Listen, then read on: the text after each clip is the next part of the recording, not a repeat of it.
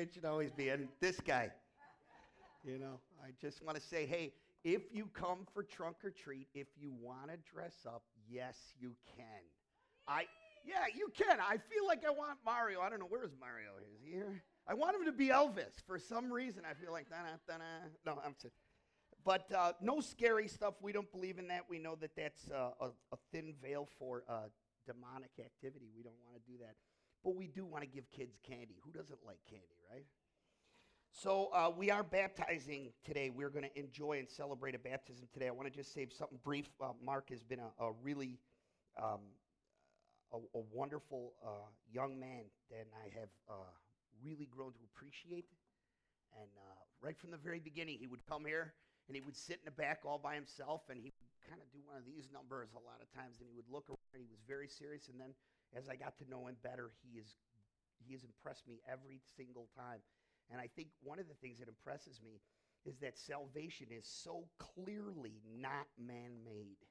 There's no way that a man could produce that. You could start it, you could run a little bit, but there's no way it's going to go the distance and have the power that it has. So let's open up our Bibles to the book of Exodus chapter 12, and we're going to pray. Father God, I'm grateful for this morning. I'm grateful for this day. I'm grateful for the feelings of euphoria. I feel euphoric. I feel so confident, Lord God. Sometimes I don't always feel super confident. Sometimes I don't always feel great. Sometimes I want to run away. I want to hide. But today I feel good. And Lord God, I want to just thank you. I want to thank you for the times I feel good and we feel good. And I also want to thank you for the times that we don't feel good. Because you know what? No matter how we feel, you don't change. No matter what. Nothing changes you or your disposition or your commitment. And Lord God, you've been working on perfecting your plan since the day of creation. It was written before, and it will continue unto its perfection. And all those who you have called will come, and they will be saved, Lord God. So, Lord, we just want to cooperate and we want to celebrate, just like the children of Israel. Release my people so that they can go out into the desert and worship me. So please, Lord God, lead us in that place where we can live that life of worship. And we pray this in Jesus' name. Amen? Okay, so chapter 12, verse 1, Exodus. The Lord said to Moses and Aaron in Egypt, "This month is to be for you the first month of your year. Tell the whole community of Israel that on the 10th of this month, each man is to take a lamb for his family, one for each household. If any household is too small for a whole lamb, they must share one with their nearest neighbor. Having taken it into account, the number of people you are to determine the amount of lamb needed in accordance with each person's need and what they will eat. The animals you choose must be 1-year-old males without defect. You may take them from the sheep or the goats. Take care of them." When he says to take care of them, that means he's like, bring them into the house. I just want you to think about that for a minute. Right, you're like, yikes. But when he directs them to sacrifice that lamb, remember, those kids, they've taken care of that lamb every single day. It's like a part of the family at this point, right? Kind of a crazy thing. All right, the animals you choose must be 1-year-old males without defect, and you take them from the sheep or the goats, take care of them until the 14th day of the month, when all of the people of the community of Israel must slaughter them at twilight. Then they are to take some of the blood, put it onto the sides and the tops of the door frames of the house, where they eat the lamb. The same night, they are to eat the meat roasted over fire along with bitter herbs and bread made without yeast. Do not eat the meat raw or cooked in water, but roast it over a fire. Head, legs, and inner parts. Do not leave any part till the morning. If there's some left till the morning, you must burn it. This is how you are to eat it, with your cloak tucked into your belt, your sandals on your feet, and your staffs in your hands. Eat it in haste. It is the Lord's Passover. Wow, that's crazy.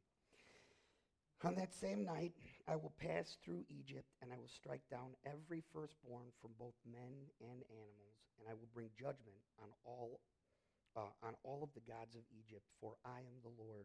The blood will be a sign for you on the houses where you are, and when I see the blood, I will pass over you. That's why it's called the Passover. No destructive plagues will touch you when I strike Egypt. This is a day you are to commemorate. For the generations to come, you shall celebrate it as a festival unto the Lord, a lasting ordinance. For 7 days you are to eat bread made without yeast. On the first day, remove the yeast from your houses, and whoever eats anything with yeast in it from the first day to the seventh day must be cut off from Israel. On the first day, a sacred assembly, and another on the seventh day. Do no work at all on these days, except to prepare the food everyone is to eat, so that you may do this. Celebrate the feast of unleavened bread, because it was on this day that I brought your divisions out of Egypt. Celebrate this day as a lasting ordinance for all the generations to come. In the first month you are to eat the bread without yeast, and from evening of the 14th day until the evening of the 21st day. For 7 days no yeast is to be found in your houses, and whoever eats anything with yeast must be cut off from Israel, from the community, whether he is an alien or native. That means you're to go outside. It's not a forever thing. It's like you go outside and you have to be cut off. It doesn't make sense to us, but in the light of who Christ is, these are great symbols, and maybe one day we can work through this, because everything points to the cross. Everything points to Jesus Christ and what he accomplished for us. Then Moses summoned all the elders of the people and said to them, go at once, select an animal from your family, slaughter the Passover lamb. Take a bunch of hyssop, dip it into the blood, into the basement, and put some of the blood on the top and on both sides of the door frame. Not one of you shall go out of the door of his house until the morning, when the Lord goes through the land and he strikes down the Egyptians. He will see the blood on the tops and on the sides of the door frames, and he will pass over that doorway, and he will not permit the destroyer to enter into your house and take you down. Obey these instructions, these lasting coordinates with you and your descendants. When you enter into the land the Lord will give you as a promise. Observe this ceremony, and when your children ask, what does this ceremony mean? Tell them, this is the Passover sacrifice of the Lord, who passed over the houses of the Israelites in Egypt and spared our homes when he struck down the Egyptians. Then the people bowed down and worshiped. The Israelites did just as the Lord commanded Moses and Aaron to tell them. And at midnight the Lord struck down the firstborn of Egypt from the firstborn of Pharaoh. Wow. Can you imagine that next morning, what that must have been like? Could you imagine that in our day and age, when the firstborn of every house would die overnight? Would there be any block that would not be affected? I could almost see it in my mind, where you kind of go out in the morning and nothing happened to you, and all these houses, people are coming out and they're all shaken, and then they see one another, and there would be like this congregation of weeping, and it's like, wow, this is crazy.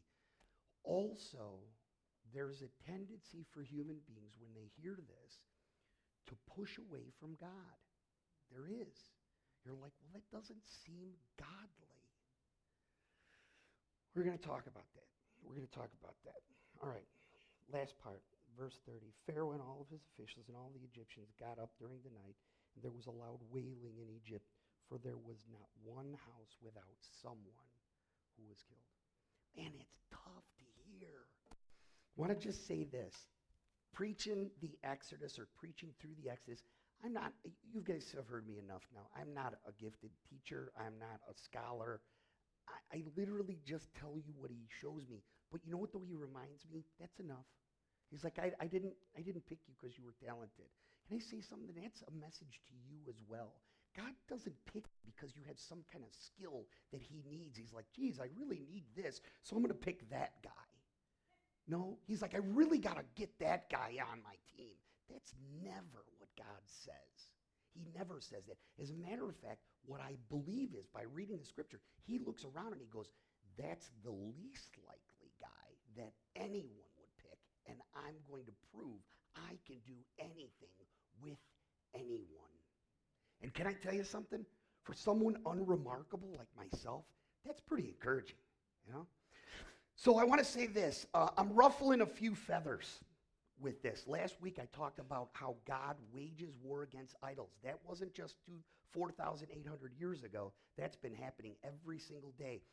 Problem is, the altar for idols are right here. I want to tell you a little bit about idols, just briefly. An idol really, as I see it, it's not the religion that we think it is. It's actually a kind of a faux religion. It's me seeing this and saying, you can give me this, so I'll give you what you require so that you can do what I want. That's idolatry. So if you think about it, idolatry is really not me worshiping anybody. It's me giving them a payoff so they can worship me. So idols really are right here. That's always been the case since the very beginning. So I got accused, I don't want to say I was accused. What was kind of accusing? So a couple weeks ago I said things were going to change, and this person says, oh my gosh, this is an end times cult. You're an end times preacher cult. And I'm like, well, we're all living in the end times. I know it's a pretty big leap. And then I preached on idols, and there was a guy that's been coming for a long time, not here, at the other place. He was so insulted. He told his wife, I'm never coming back. This guy insulted me, this and that. Why? I can tell you why. Because the Lord reached over and went like this. How does that feel? And he went, oh, get your hands off it. You know, can I just say this just as a brief point? As I thought through this, because these things kill someone who has a self-esteem issue, you know? There's an emptiness inside of me that won't go away, even though I know God picked me and loves me and chose me. Crazy. When these things happen, I feel rejection hard, and it just sits in my mind, and I play games with it, and I rehearse it, and I think it through, but I can't waver. I just can't waver. I have to say what God is telling me to say. I can't. I just can't. Listen, I have no desire to, but there's something inside of me that's like, man, you just can't do that. But I want to say this. If you're not hearing something that makes you uneasy, there's a very good chance you're not hearing the gospel. As you read those first 4 books of the New Testament, it becomes real clear right away that Jesus made people uncomfortable, and he pushed it to the point to where either they caved, followed, or they said, I'm done. Every time. Even so much so that the guys around him, his best guys, were like, this is not the way to build a kingdom. You're not doing it. It's kind of the opposite way. Can't you just play ball? And he's like, no. I didn't come to give them what they want. I came to give them what they need. And sometimes the truth is, if we have spiritual cancer, if a good doctor is going to be a good doctor, he has to say, you have cancer. Geez, doc, you really hurt my feelings and ruined my weekend. Yes, but I have the cure and you won't die. So remember that. Remember that. So I want to say this. This is the week where we see God's revelation that he's the one who initiates. He's been initiating from the very beginning, and he's still initiating now. Nobody starts the conversation. He starts it. And not only that, he's the one who brings provision. So we see him as an initiator, and we see him as someone who brings our provisions. I want to say this. Only God can open the eyes to see who he is. I'm convinced of it, do not have the power to see him as he truly is. Something about his nature and my nature are juxtaposed to one another. I like authority. Anybody else with me on that camp? I like control. Anyone else know what I'm talking about? Just get in the car with someone driving you don't trust. You know, you'll know what I'm talking about. I like to be in control. Mankind does not have inherent power to see God by himself. He, God, has only the ability to open my eyes. That's conversion. There's a big debate. The prayer of salvation, got no problem with it. But unless the heart is converted by the Spirit, you could pray that prayer 1,000 times a day, and there will be no transformation in your heart. So I want to say this. Religion, because of this statement, religion, in my opinion, is not man's attempt to find God as we like to believe it is. I believe religion, which is always an attractive alternative to salvation, is man's attempt to strike a deal with God in hopes to control or to retain at least 50-50 partnership authority with God. It is the main tenet of religion, and it's this: I know that you are powerful, I know that you created all things, but I'd like to keep the lion's share of my own authority. I want to be my own greatest influencer. So, can we be partners? That's what happened with Nicodemus. Nicodemus come to Jesus in the middle of the night. He's like, hey, I know you're with God. I can see you're with God. It's clear you're with God. So what do you say we start a relationship where we could kind of like start this friendship or partnership? And what does Jesus say? He gives him the talk to the hand. He's like, talk to the hand. Because what you've just told me is that your eyes are not open. We don't start partnerships with God. We must surrender to God. You don't give your heart to God. You must receive from God in order to surrender your life to God. Do you see the difference? So some people say, are you ready to give your heart to God? Great. You just don't have the steam to get it done. Jesus says, I've come to save those who are lost. I got to say, yes, I'm lost. Yes, I need a Savior. Yes, I can't do this on my own. I'll confess it to the world. Jesus, I need you. Now I'm going to be a partner with you. He's like, okay, tell me when you need me. I'll come back. So remember those things. Remember those things.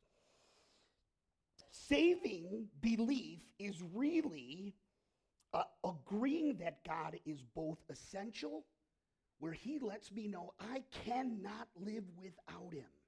I can't. It's also him opening my eyes and me agreeing with the fact that he's preeminent. That means he's above and before. That challenges that authority thing in my life. Because if you're like me, I want life to be about me.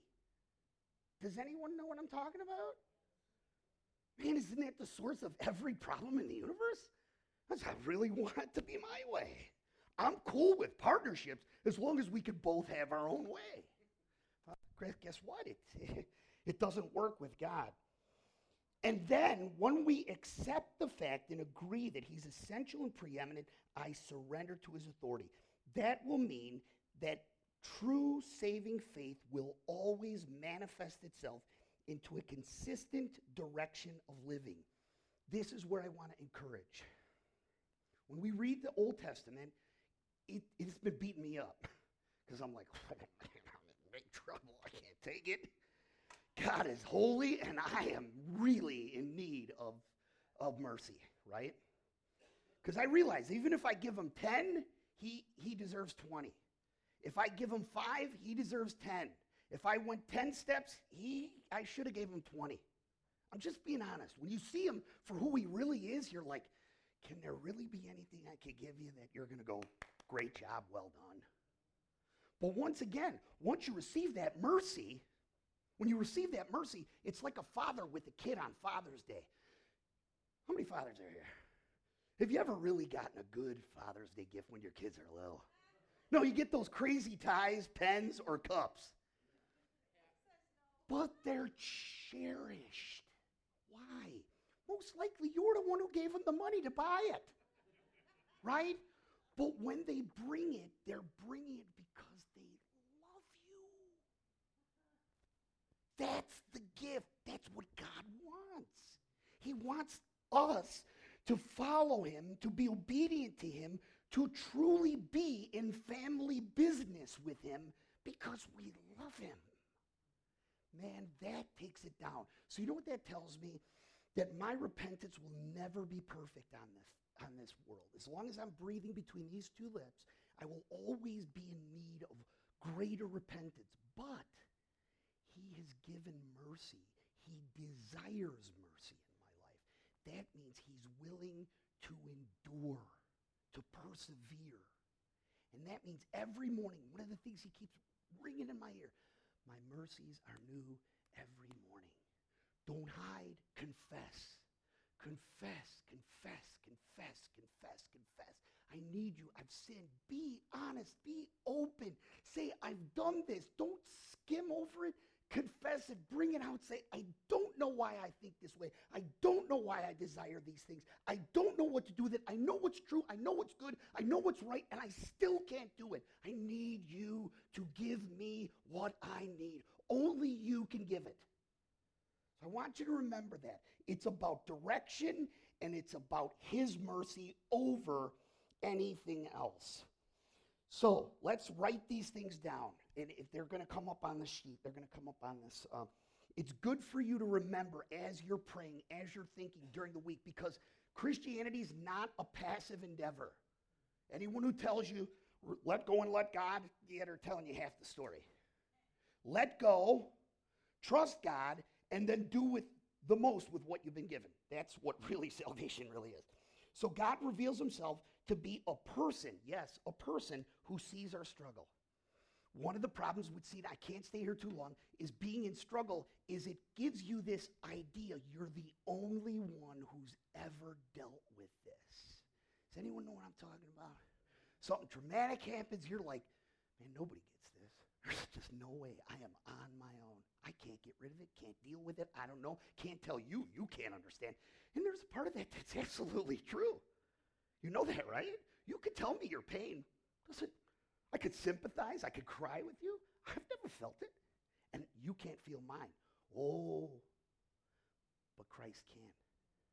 No. He can in a way to go, yeah, I suffered this on this day for you. I shared your pain and you're sharing in my pain. That's different. That's different. So I want you to remember that. God is one who's revealed himself so far as someone who sees our struggle.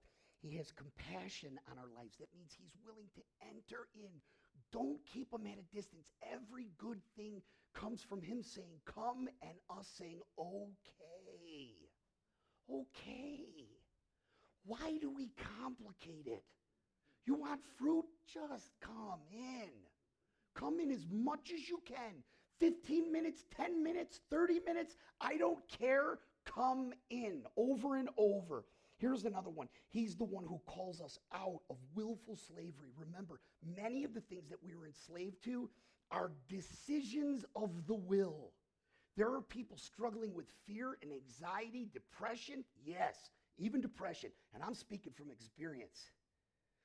That's willfully enslaved. That means I romanticize it. Man, I've had people try to pull me out of places, and I resistant. Why? Because I need salvation. It's just a simple thing, right? So here's another thing. He calls me out from willful slavery. He calls me out from chaos, which is really what happens when I live in slavery. And he calls me to order. That means there's going to be boundaries. There's going to be steps. There's going to be order. Things are going to actually come in succession the way they should. That means I have to understand it's not my time and it's not my way. It's his way. You understand? The blessings are from his thoughts and feelings and mercy toward us, but they bear fruit when I believe and follow. That's what Romans chapter 12 says. Trust and obey. Give yourself fully over to him. Then you will know by doing his good, pleasing, and perfect will. Man, I can't forgive this person. No, tell the truth. I won't forgive this person. Why? They stole from me. They made me feel stupid. They made me feel unwanted. They made me feel weak. They made me feel unloved. They abandoned me. They abused me. They cheated me. I won't let them go. And you suffer. And everyone around you does too. God says, come in. Forgive them. And then when you're tempted to pick it back up and go back to the same place, do it again. Give it over. I picked it up again, Lord. Why? You know why? Because he looks you square in the eye and says, because I died for you. Because I lived for you. Because I live for you right now. If I only came for one person on this earth and it was you, I still would have done it. You hear? You hear that? Because I know it's true. I know it's true. He's a God who calls us to stability. He calls us to eternal freedom, which means there's health, not only for me, for everyone connected to me. There's true prosperity. And sometimes that looks so different than what the world tells us is prosperous. Remember what God said? He goes, who was it who made your sandals survive? They didn't fall apart. You were in the desert for 40 years. You didn't have to find new sandals. Your clothes never wore out. Why? Because I made them last. When you needed water, I gave you water. When you needed bread, I gave you bread. When you wanted meat, I gave you meat. I took care of you. Why? Because you're my people. Because I love you. Crazy stuff.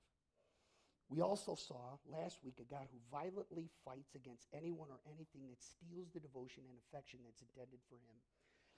This is where God is now opening our eyes to see him as the initiator and the provider of what is good. Okay, so as we heard, the provision God brings is initiated by the last plague. And what is the last plague? And this is going to be brief. He wages war against the heart of rebellious man. Pharaoh is the perfect representation of someone who says, I am the captain of my own life.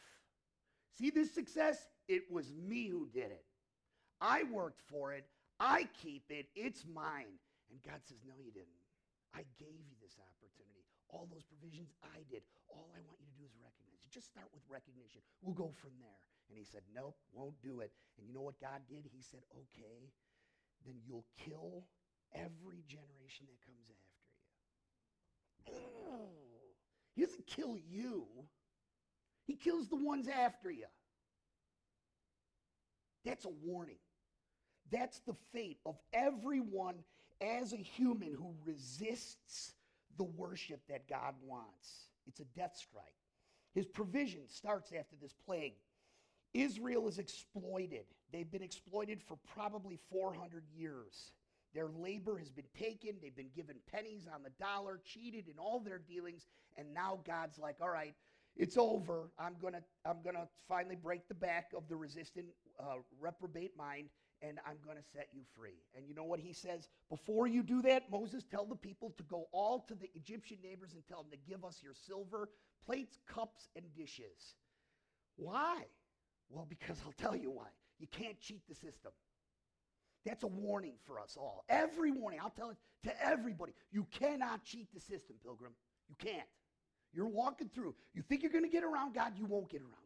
I could give you a great example of this. Israel was told to give back the land after a period of time when people lost it. So you could take it, you could use it, you could benefit from it if I dug you out of a financial hole. But then after a period of time, I was supposed to give you back in portions, back to you. Well, the people who got the land, they didn't do it, and they had no intention of doing it. God kept going, you better give that land back. You better give that land back. They're like, not hearing it. Until God said, all right, time's up. Now I'm going to bring you into captivity. You know how long he took Israel into captivity? 70 years. Do you know how much time they stole from God by not giving that land back? 70 years. He was like, you should have given it to me back when I asked you. Now you're going to have to pay it all up at once. Reminds me when I was in 5th grade. Miss Woznicki, Ann Woznicki. We had 18 book reports. Super easy, right? All I had to do was read. She just wanted me to read. I'm like, I'm not reading. Why? Too lazy. I said, yeah. I said, yeah. I thought I was too smart, and that was just lazy. She goes, write those book reports. First one came in, second one came in, third one, no, not. She never said nothing. I'm like, maybe she forgot. 3 weeks, 4 weeks, no word. 7 weeks, 8 weeks. The last week of school, she goes like this, all right, here's your last grades, here's all your things. Mr. Fitzmaurice, you owe me 16 book reports. And I said, but I've got 2 days of school. She goes, you better get to reading. So what did I do? You ain't gonna catch me, old lady. So I run away from her on the last day of school. Lo and behold, who's waiting next to my mother on the couch? Miss Woznicki. I walk in, I'm like, ah. She goes, Tom, I'm so glad to see you. She's like, my mom goes, isn't it great? She came to visit us. I haven't seen her in years. And I'm like, it's great. And she goes, yeah, Claudette, I got bad news. Your son owes me 16 book reports. He's known it forever. He's kind of cheated. She goes, what? I'm like, now I'm really panicked. And then my mother goes, well, you know what? Get this through your head. I'm not going to hurt you. You're going to read every one of those books, and I'm going to pick the books. So she went with me. You know what my summer consisted of? Reading books. I'll never forget that as long as I live. Can I tell you something? That's the system that God has put into place. Either I love my wife, either I do good, seeking justice, loving mercy, or I will reap bad things into my life. That's just the way it goes. No cheating it, no running around it. God lets us know that. It's a great revelation. You know why? Because he's a father. Any good father always holds his kids accountable. You know what I realized right from the beginning? He doesn't promise us an easier life. He promises us a harder life. But he says, in the end, you'll look back and go, you know, you really were right to do it this way. So I just want to say this. The Egyptians, they're sick and tired of the disasters, the plagues, and they're like, just take what you want and go. I want to read for you something. It's a portent, it's an omen, it's a prophecy about Christ. It's in the book of Joel. You don't go there, I'll just read it. It's in chapter 2, verse 25. He's seeing as they're going into judgment. He's like, Joel, tell them they're going into judgment. There's nothing they can do anymore. It's judgment now. It's going to be real hard. They're going to be separated. It's going to be real terrible. So they go and do it, and then he goes, but listen, look forward. See that little, right there, that light? This is the light that I'm going to bring about. No matter what, I'm going to bring it about. And it goes like this. He goes, the day will come when I will repay you for the years that the locusts have eaten, the day of the great locust and the young locust and the other locust that swarm, my great army that I sent to eat your stuff. They went at it the wrong way. They loved the things that were wrong. They held on to stuff that could be taken. And God said, okay, I'll take it. I'll take it. And you will praise the name of the Lord who has worked wonders for you. Again, you will be my people, and you will have no more shame. He's saying there's coming a time when everything that you've lost will be returned to you. Here's the fulfillment of it. It's in the book of Ephesians, my favorite New Testament book. It's the thing that really revolutionized my way of thinking. What time is it? I got 10 minutes. Uh-oh. I had Ephesians. I got a lot of stuff to say today, but that's no different, right? All right, listen to this. Paul speaking, he goes, to the saints in Ephesus, to the faithful who are in Jesus Christ, grace and peace to you from a God our Father and the Lord Jesus Christ. Praise be to the God and Father of our Lord Jesus Christ, who has blessed us in the heavenly realms with every spiritual blessing in Christ Jesus. For he chose us in him before the creation of the world to be holy and blameless in his life, in his sight. In love, he predestined us to be adopted as his sons and daughters through Christ Jesus in accordance with his good pleasure and will. He has lavished on us all the blessings of heaven. Well, I don't always feel it. You will. Sometimes you get a blessing and you don't even know it's a blessing. Sometimes all the goodness comes to you and you got to age a little bit before you realize it. Give you a perfect example. When I was a kid, we didn't have a whole lot of money. Every Sunday, my mother would make a meal. One of the meals she used to make every now and again was roast beef, but it wasn't really roast beef. I don't know what it was. It was some kind of cut of meat. Maybe it was a dog down the street. I'm not sure. But I'd get it, and I'd be like, oh, ah. And my mother would go, what's wrong with you? And I go, not this again. And she was going to kill me. And my dad's like, all right, take it easy. And then I realized later, when I was 40 years old, I had it again at my mother's house. And I was like, this is so good. And she goes, huh? You hated this when you were a kid. I'm like, I don't know why. She goes, you were too lazy to chew it. That's why. I had to learn through age. Sometimes those blessings, when it says he lavished it on us with all wisdom, that means he's given it to us. It's in our account. It's ours, never to be taken away. Can't be ruined, can't be stolen, can't forfeit. But you won't know its fullness until you age into it. Do you understand? So if you've received anything in Christ right now, wait. If you think this is great, wait. Wait for 25 years. Wait for 30 years. Don't run away. Stay. Only the idiot, and I'll say it, the idiot, not pastorly, but true, runs away. They run away from God because he's lavished upon us all these good things. All right. So God, we see, provides for his people a road in the middle of a great sea, the Gulf of Aqaba. Could you put this thing up right here? The sign, the map, if it comes up. This is really crazy good. All right, so here it is. So for years and years, they're like, okay, this is something we know, we believe to be true, but archaeologists, scientists, scholars for years and years are like, nah, it's probably just origin myth. And I'll tell you why. Because as they kind of used the biblical record, they go, okay, this is the city, this is the place they went. They assumed that the people would pass over at a place called the Strait of Tiran. Okay, problem is, straight down the center here, it goes 5,500 feet.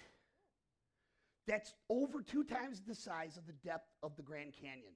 They're like, it's impossible. 2.5 million people could have never gone into that trench and through the other side. It's an impossibility. Until a team of scientists started to explore the anomaly of Israel. Israel is a sign.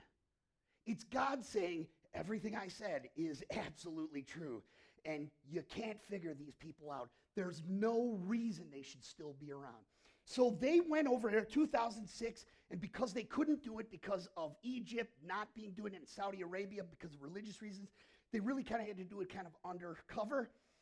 They started to look around and looked at the thing, and they were like, well, wait a minute. It doesn't necessarily mean they went this way. Maybe they went this way through these mountains and came to this place. Lo and behold, they find it. It was called the Nuweiba Beach Shelf.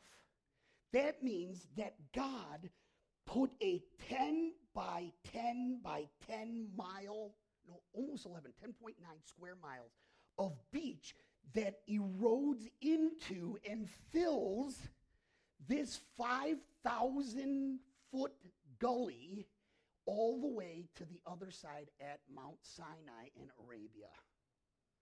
Crazy stuff. Crazy stuff. Is that evidence? To some, it is, but to others, no matter how much evidence you give them, they'll never believe it. This is all origin myth. But I want to just say this. They found that God could provide, well, I found that God can provide a way of escape through anything. And one of the things is that I have a struggle with is because I say I believe, but I don't, right? You say you believe, but you're like, but I need to see. And he's like, well, seeing and believing are 2 different things. Just trust me on this. Well, guess what? If you keep believing, he does show you ways. 2 examples. I can remember I came out of my dysfunction, my alcoholism, $65,000 in personal debt. That means credit cards, right? I was an addict. Crazy. You don't get out. You go in $10,000, you don't get out for 40 years. We're trapped. I mean, trapped upon trapped upon trapped. God teaches me this is not what you want. We start to amend our finances, but we're still under the weight of this crushing thing. Someone says to us, well, file bankruptcy. We start praying about it. And we're like, I don't know if that's what God wants. So we wait, pray. I remember I cried. I was on Fullerton Avenue. I was crying. I'm like, I can't do this no more. Sure enough, my wife calls me up the very next day, and she says, hey, I called the credit card company. They said, if you're willing to close these accounts, we'll allow you to pay back the loan by itself without interest, but this is going to affect your credit rating for quite some time. Well, guess what? 5 years, we came up with a 5-year plan to get us out of $65,000 debt. You know how long we got out of it? 3 years. You know what was an amazing aspect of that? We never missed a birthday. We went on vacations. We never, ever didn't buy abundant Christmas gifts. We celebrated days. We had barbecues. We never missed anything. My wife at points literally only had $15 in our budget for food. Look at me. Did I ever look like I missed a meal? Man, I'm telling you, he will provide a way. When I trust in my circumstances and I worry and I let these things overwhelm me and crush me and keep me isolated from God, what I'm truly saying is to him, I don't believe you. You're not strong enough. You're not able enough. Remember, he can provide a way through places that no one else could get you through. Remember what he did through Jesus Christ. I'm going to go to that really quickly in a bit. But Jesus is the great provision that he's provided. But he provides, just think about this. How many times did God provide a way for you to escape before you even recognized that he was there? How many? I was an addict. I was crazy. And he provided safety. He provided ways of home. I was one time in a drug house on Flournoy Street, surrounded by black gangsters who were looking at me, licking their chops, thinking, what is this 20-year-old white kid doing? Why don't we just steal his watch and kill him? And I had a nice watch. I had good shoes on. They were looking. Did I die? No one laid a hand on me. I don't know why. God loves me. That's the only reason I can say it. Does he love you? Yes. Will he provide a way for you? Is he watching out for you? Yes. Say it over and over and over again. And you know who you need to preach that to? You. Preach it to you. Has he ever deserted you? Has he ever let you down? Has he said no? Sure. But sometimes when he says no, it's for your own good. It's just the truth. All right, let's keep moving. So what is this revelation? God is willing and he is able to provide ways of getting us through desperate and difficult situations. God has demonstrated this to us hundreds of times. Faith is built by stress and pressure over extended periods of time. Let me tell you this is an eternal principle. No stress, no pressure, no waiting, no sanctification, no beautification. Want to look like Christ? You got to go through the process. No process, you don't look like Christ. So don't listen to Joel Osteen. Amen. I'm telling you. I'm sorry. There's a lot of guys who are going to tell you lots of stuff. Well, that's not right. That's divisive. Let's say what it is. And how did God provide for us the greatest provision? Here it is. He who knew no sin became sin so that we could be made the righteousness of God. That means he did it for you. And what he did, no one can ruin. Can't lose, can't injure. All right. So God gets his people across the impassable and impassable divide, and he shepherds them to the promised land. What is the heaven? What is the promised land? That's where we want to live. It's heaven come to earth. It doesn't mean there's no struggles, because there is struggles. It doesn't mean there's no conflicts, because there is conflict. It doesn't mean there's no pain. Yes, there is pain. People died in the promised land, but he got them there. He provided, he sustained them. That's where we're at, even though he hasn't completed or perfected his work yet. Amen? Amen. All right, now I got to give it to you. So here we go. So what does he do? He provides water from the desert. One of the things I know is sand does not give water, but he does it. Water is rare to find in the desert. Water is an essential for life. It is necessary for health. It is necessary for energy. God promises to meet our daily needs. To be honest, like my friend Evan used to say, he provides everything I need and most of what I want. Isn't that true? Are they up? Oh, they're up. All right. I want to give you this one last nugget. Water isn't just liquid. It's a symbol. It's the symbol of God's presence. The Spirit of Christ that is alive in us. It is the Scripture that speaks to us. That's his water. What does this have the ability to do? It has the ability to heal. There's people that I spoke to today that sin has deeply injured. And if they come near by the grace of Christ, being led by the Spirit, hearing the word, he will heal them. Not only will he heal them, he'll restore them and resurrect them. That's different. Resurrection is not just getting us back to where we started. It's getting us to where we should have been from the beginning. There's people who are broken here. Sin does that. It breaks people. It's sin that causes pain. Either my sin or someone else's sin. But it's all sin. God says, come near to me because I provide water. Healing, I'll heal you. I will heal you. What does he say? Jesus says, anyone who puts their faith in me, streams gushing of water will come from their loins. Do you ever feel empty sometimes following Jesus? Buddy, sometimes I'm like, I don't want it anymore. Please let me go. Do you do that? And you know what? Sure as boom, it comes up out of me. And somehow I have energy. And then I wake up to a morning like this and I'm like, is there anything he can't do? When we were singing, I wanted to go outside and go, come out of the grave! Come out of the grave! Come out of the grave! Jesus is here! Why? Because he can do it, and he is doing it, and he will do it, and he'll do it until it's perfection. And I know I can hang on because he hangs on to me. That's the truth. Let's stand up.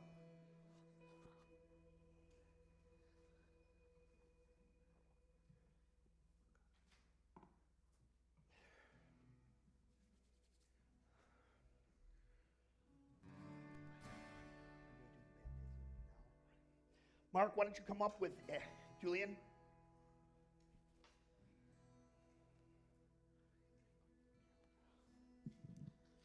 Like we said earlier, today is Baptism Sunday. I'm very excited to transition to our baptism now. Each week, I get to host you guys. I get to give the announcement. So it was brought to my attention before we even go with baptisms that I said something during the announcements. It's a blessing for me to be able to come up here and speak with you guys. But I said we celebrate Halloween with giving out candy, and that couldn't be further than the truth. We celebrate Jesus on Halloween. So I just wanted to bring that to your attention. If I offended anybody in that way, each week I get to come up here and I stumble over my words. I'm only human, so I wanted to clarify that, all right? Now let's celebrate baptisms today, amen? Amen. Amen, amen. Baptism, you may be seated. Baptism is a public declaration of an inward commitment. So I want to explain to you just a little bit real quickly what baptism is. I got married 21 years ago, and when I told my wife I loved her, she told me we loved her. That wasn't enough. We didn't just stop there. Instead, we planned this big wedding in front of all our family and friends to declare our love for each other. That's what baptism is. When somebody chooses and believes in Christ at that moment, they're saved. If it wasn't true, then the thief on the cross that declared that Jesus was Lord couldn't have been saved. He had to get out and get baptized. Baptizing doesn't save you. But when you do love somebody, like Mark says he loves Jesus, then he makes the next step, and that is to believe and be baptized. And that's a good symbol. A marriage is almost like a baptism, that he's choosing today to follow through and let everyone know here that inwardly he has a commitment to Christ, but outwardly he wants us to support him and walk him along that step. Amen? Amen. So Julian mentored Mark here, and so I want to start with Julian and ask him what it was like to mentor Mark. Wow, thank you, Anthony. So yeah. For me, it was more like getting to know Mark. because it was evident, very evident to me right away that that he had a genuine faith and he owned it. So yeah, for me it was all about building that relationship and letting him know I'm here. I want to support you. And man, so it's each time I've had this blessing, this opportunity, this privilege, it's been different. And for me, that's what it was with Mark. So let me ask you a question. If there's anybody out there that's kind of on their heart, God is thinking maybe they should mentor somebody else. Well, they've been baptized, but they haven't made disciples. What would you say to them, Julian?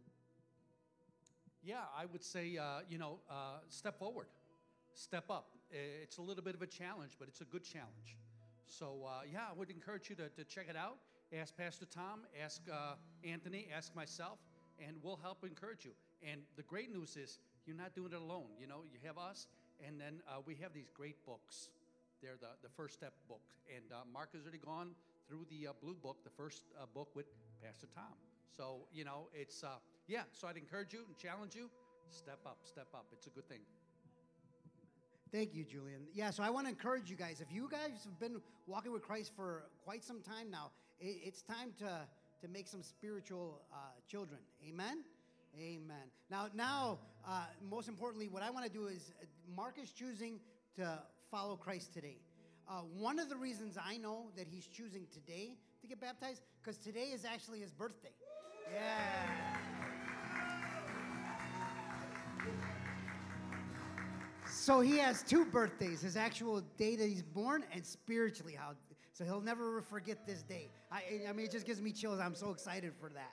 So I want to ask Mark right now, other than that, why is he choosing to be baptized? Now, he wrote it down. It's going to be about a minute, so be patient, and I'll hold the microphone as he reads his notes. He doesn't have much, but. Okay. So this is my testimony. Before Jesus, I was an angry, proud young man. Growing up in the Philippines, I never had a close relationship with my dad. He was, physically and verbally abusive to my mom, to my younger brother, and to myself. This is the reason why our family, never really had an intimate connection with each other. In terms of my relationship with God, at that time, I never had it. I grew up in a Catholic household, but I never really understood the point of going to church. All I knew was that I know there's a God, that we should pray to him, thank him for our meals, and ask him for whatever we want and everything we need. That's all we were ever taught of, or at least that's what I understood.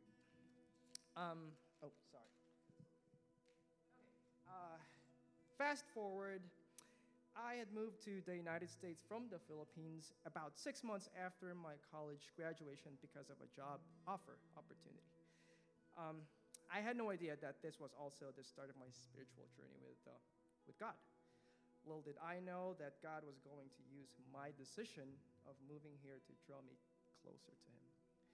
When I arrived in Chicago for the first time ever, my Aunt Yasmin, whom I had also met for the first time, so she had picked me up at the airport and gave me a warm welcome. So Aunt Yasmin, she was the one who spoke to me about Christ, introduced me to Christ, and led me to Christ.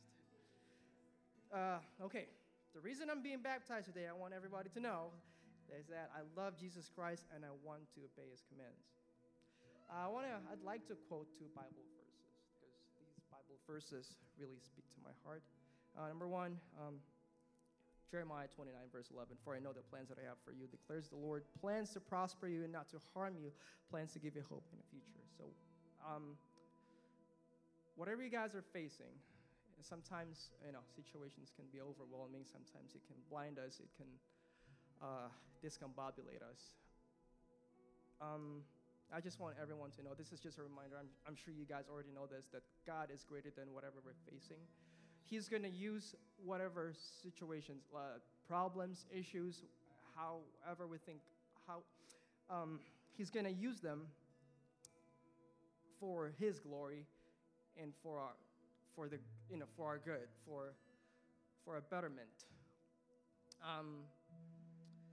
So let us not be distracted by the problems we're facing, because He's going to guide us through whatever we're facing. I don't know what you're facing, but God is great, and He has a plan. It may not be easy to understand that, but He has a plan. Just keep that in mind. Number 2, 1 Corinthians 10, verse 31. So whatever you eat or drink or whatever you do, do it for the glory of God. If you find yourself, if you're a guitar player, if you're a janitor, pastor, a nurse, a doctor, or whatever you may find yourself doing, do it for the glory of God. Amen. Because all praise and glory belongs to Him. Amen. Amen. Amen. In the short time that I've gotten to know Mark, he doesn't just talk the talk, he walks the walk. Mark often sees people to the end of their life. He's a home health care provider. So he's there speaking gospel, speaking Christ into these people in the last years of their lives. So, amen. Amen to that. As they, you guys could go back there. As they get ready to get into the water, like I said, this is a very spiritual, powerful time, and it's a very intimate time. And so what I love to do is, because it's going to be so intimate and close, I love to invite you guys all to come up here and stand along the waters, but I can't do that. We got the next best thing is we got some cameras that are in the water, so they're going to show them up. Oh, no, we don't have the screen. Oh, so sorry about that then. It just ruined my excitement up there. But you'll be able to see them right behind here, and they're going to get baptized. Do me a favor and just stand up and worship and praise as the music plays, and thank God. The heaven tells us that when one person is saved, all of the angels rejoice. So there's a party going on in heaven right now for Mark. So praise Him. Amen. Yes, yes.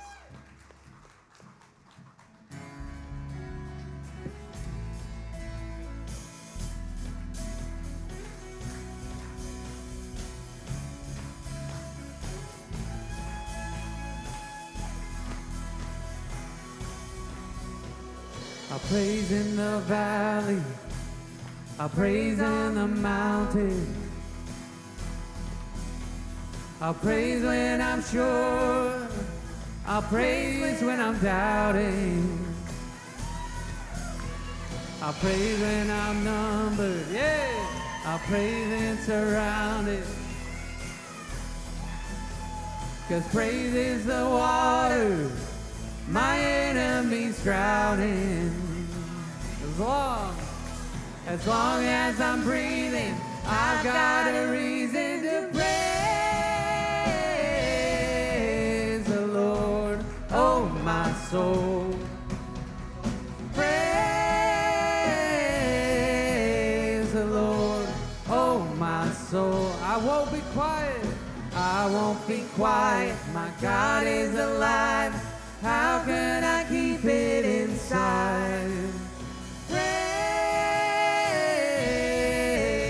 the Lord, oh my soul. Praise, yeah. I'll praise 'cause you're sovereign. Praise 'cause you reign. Praise 'cause you rose and defeated the grave. I'll praise 'cause you're faithful. Praise 'cause you're true. Praise 'cause there's nobody greater than you. I'll praise that you're sovereign. Praise 'cause you reign. Praise 'cause you rose and defeated the grave. Praise 'cause you're faithful. Praise 'cause you're true. Praise 'cause there's nobody greater than you. Praise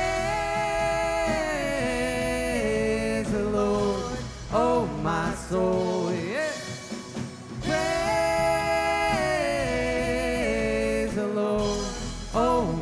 So I won't be quiet. My God is alive. How can I keep it inside? Praise, praise the Lord, oh my soul.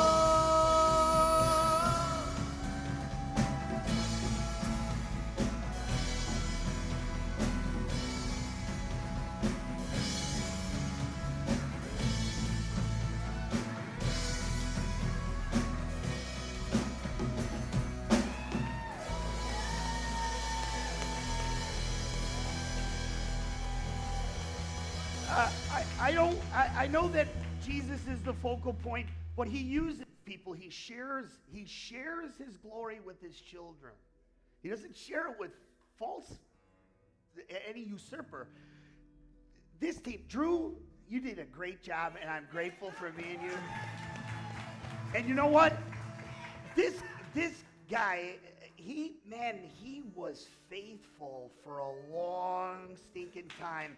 And God used him, and this whole team.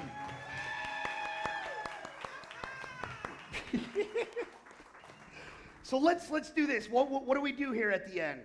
All right, get to Holden. Sister, you're not on your own. You are part of this family. You can't deny us.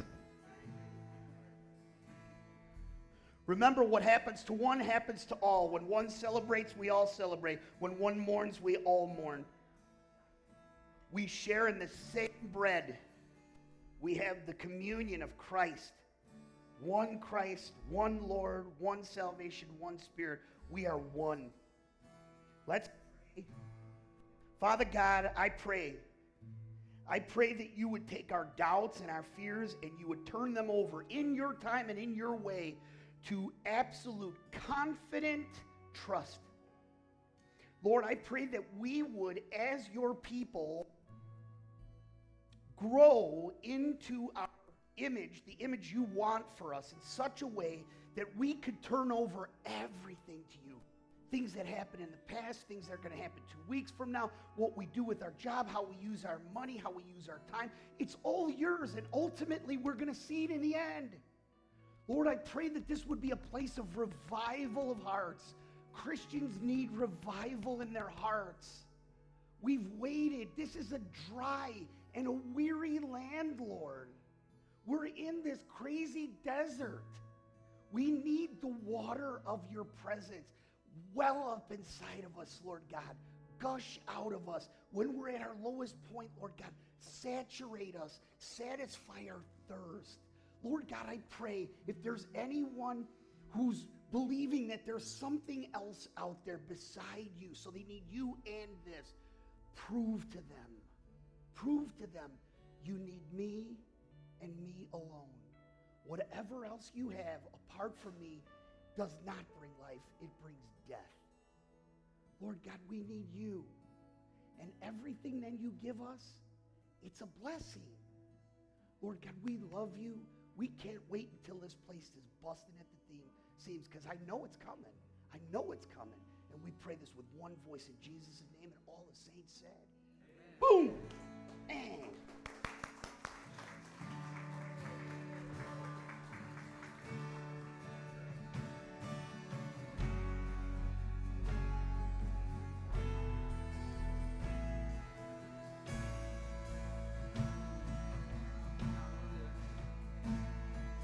seated above, enthroned in the Father's love,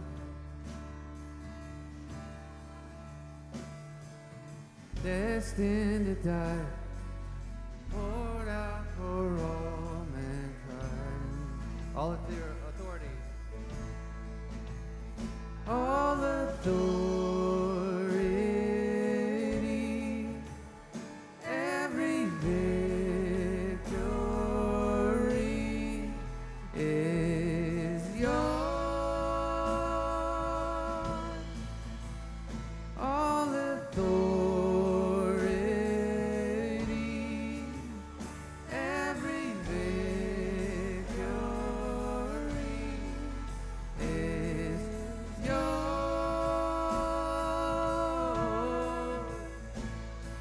And Savior, worthy of honor and glory, worthy of all of our praise. You overcame.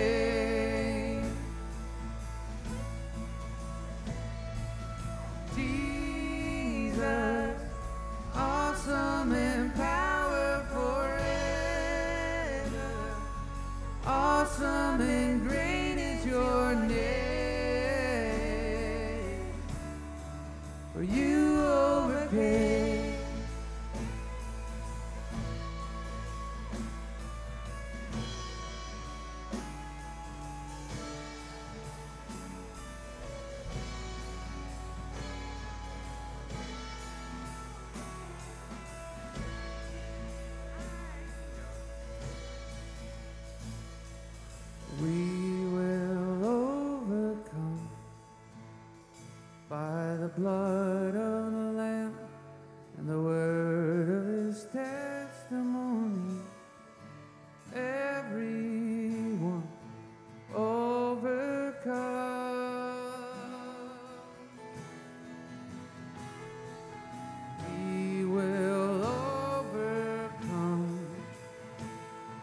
the blood